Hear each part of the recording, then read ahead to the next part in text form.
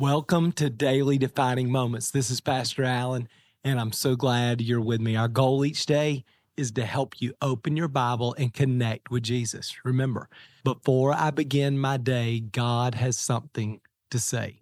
We're reading through the New Testament portion of the One Year Bible in the New Living Translation. Today is June 18th, and our reading comes from Acts chapter 12. Beginning in verse 1, here's what it says. About that time, King Herod Agrippa began to persecute some believers in the church. He had the apostle James, John's brother, killed with a sword. When Herod saw how much this pleased the Jewish people, he also arrested Peter. This took place during the Passover celebration. Then he imprisoned Peter, placing him under the guard of 4 squads of 4 soldiers each, so about 16 guards. Herod intended to bring Peter out for public trial after the Passover, but while Peter was in prison, the church prayed very earnestly for him. Well, that night before Peter was to be placed on trial, he was asleep, fastened with 2 chains between 2 soldiers. Others stood guard at the prison gate. Suddenly, there was a bright light in the cell, and an angel of the Lord stood before Peter. The angel struck Peter on the side to awaken him and said, "Quick, get up." And the chains fell off his wrist. Then the angel told him, "Get dressed and put on your sandals." And he did. "Now put on your coat and follow me," the angel ordered. So Peter left the cell following the angel. But all the time he thought it was a vision. He didn't realize it was actually happening. They passed the first and second guard post and came to the iron gate leading to the city. And this opened for them all by itself.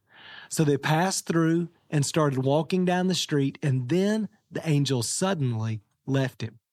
Peter finally came to his senses. "It's really true," he said.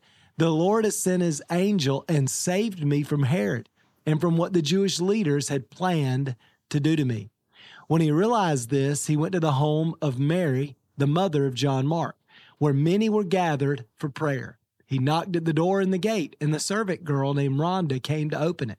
When she recognized Peter's voice, she was so overwhelmed with joy that instead of opening the door, she ran back inside and told everyone, "Peter is standing at the door." "You're out of your mind," they said. When she insisted, they decided it must be his angel. Well, meanwhile, Peter continued knocking, "Let me in." And when they finally opened the door and saw him, they were amazed. He motioned for them to quiet down and told them how the Lord had led him out of prison.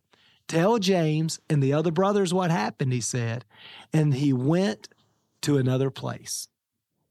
Now, when I read this story, I just love it, right? What a beautiful story.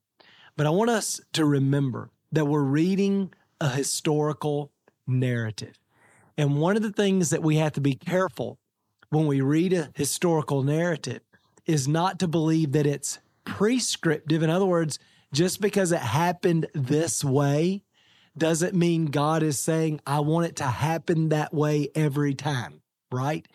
And I think we also have to be careful that when we read a historical narrative, we don't assume because God did it this way, he'll do it that way every time. It reminds me this week, I've been reading through the Old Testament again, and I just finished reading the Exodus story. And you know, there's that moment when Israel's about to cross the Red Sea, and God tells Moses to hold up your staff, right? And the water will part. Well, if I read that story and go, well, I guess that's how God works. I'll go grab me a stick and hold it up over the next river I find and see what happens. Well, just because God did it that way then certainly doesn't mean that's how God does it every time. And that's true for this story and really all the stories in the book of Acts because it's a historical narrative. Now, one of the questions I think that comes up when we read this story is, why did God let James die and Peter live? And often when we suffer, we find ourselves asking the question, why? Well, sometimes our suffering is the result of our sin. Now, when I say sin, our tendency is to think of, breaking a moral law, but at its root, sin is our independence. It's when we declare, God, I'm going to build my own kingdom without you. And when we try to build our own kingdom to make a life without God, often it creates a mess and leads to our pain. And God allows us to suffer. He allows us to experience pain. It's His discipline in our life because usually it's our pain that pushes us into Jesus. And as we connect with Jesus, He begins transforming our hearts. It leads us into maturity. And as we move into maturity, guess what? It produces happiness in our life. We begin to experience a blessed, abundant life. In other words, let me say it this way.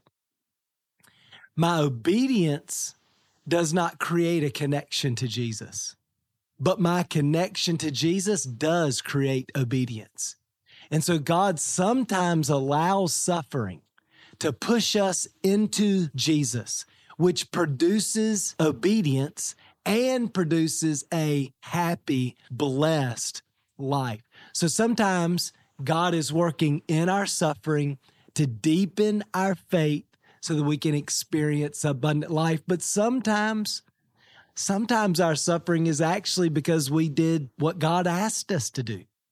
In our story, James is martyred for preaching Jesus. And even Peter, in this story, he's rescued by God from persecution. But later on in Peter's life, once again, for doing the right thing, for preaching Jesus, Peter is also martyred. He's crucified upside down. So we just have to be careful. We have to recognize that God is at work in our suffering either way to produce something good in our life. You say, well, what could possibly be good in our life from being martyred? Well, for James and later for Peter, and even for us, if we ever die for doing what's right, remember, as believers, when we die, we instantly are with Jesus in paradise. Man, that's pretty good. I love how Paul says this. He says, to die is actually gain. You know, for a believer, death is not the end. It's a promotion. We step into paradise, a better life with Jesus for all eternity. Now, here's another thing that I think is so interesting about this story. Let's talk a little bit about prayer. Because I think sometimes when we think about prayer in church world, several things come to mind. Number one, I think we don't have a lot of faith in the power of prayer. And in our story, the prayers of the church lead to a great miracle. I love also, sometimes when we think about praying, we think it's a formula. You know, we need to pray the right way. We need to say it with this volume and this pace and these special words. It's almost like we think prayer's magic. Abracadabra, bang. You know, if we say the right words and we tack Jesus' name on the end, then our prayers make a miracle. No, prayer's just conversation with God.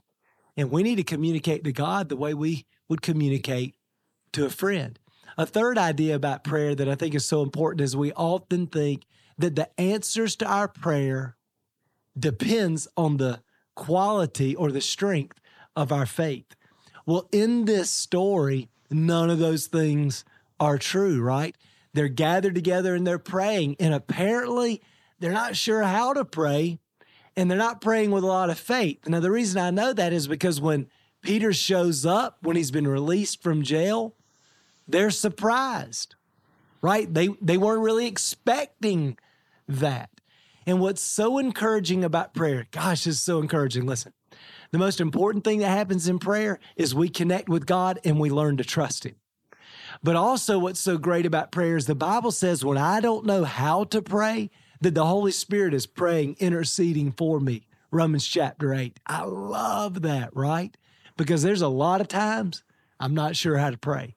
I also love that Hebrews 7:25 says that Jesus is making intercession for me every single day. So when I pray, in fact, when I don't pray, Jesus is interceding on my behalf.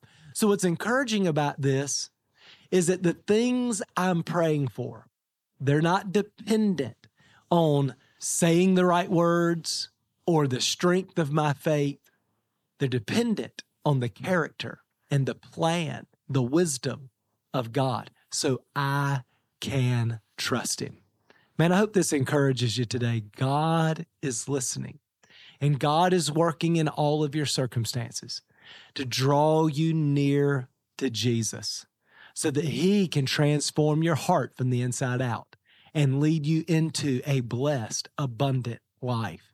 And in regard to prayer, it's a conversation. And God wants you to connect with him, to communicate with him and the things that you're praying for. Listen, the outcome's not dependent on you having the perfect words or having rock solid faith.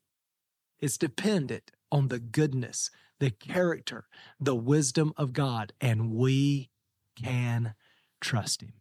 Let me pray for you. Father, I thank you for every person listening today. And God, I know some of the people listening today are suffering for some reason. And the truth is, we don't always know why we suffer. But God, our suffering pushes us into Jesus, deepens our faith, produces new life and transformation and abundant life in our hearts. God, I pray that for every person. And Lord, I know we all have things that are on our heart and mind, people that we love who are going through difficulty that we're praying for, just like the church was praying for Peter. God, I'm so glad that it's not dependent on our magic words, having the perfect thing to say or saying it the right way. I'm so grateful that it's not dependent on the strength of my faith. I'm so glad that prayer rests on your character, your wisdom, your goodness, and we can trust you. Lord, help us to do that today. In Jesus' name, we pray. Amen. Well, thanks for being with me today. I hope this encourages you. Remember, before I begin my day, God has something to say. We'll see you again tomorrow.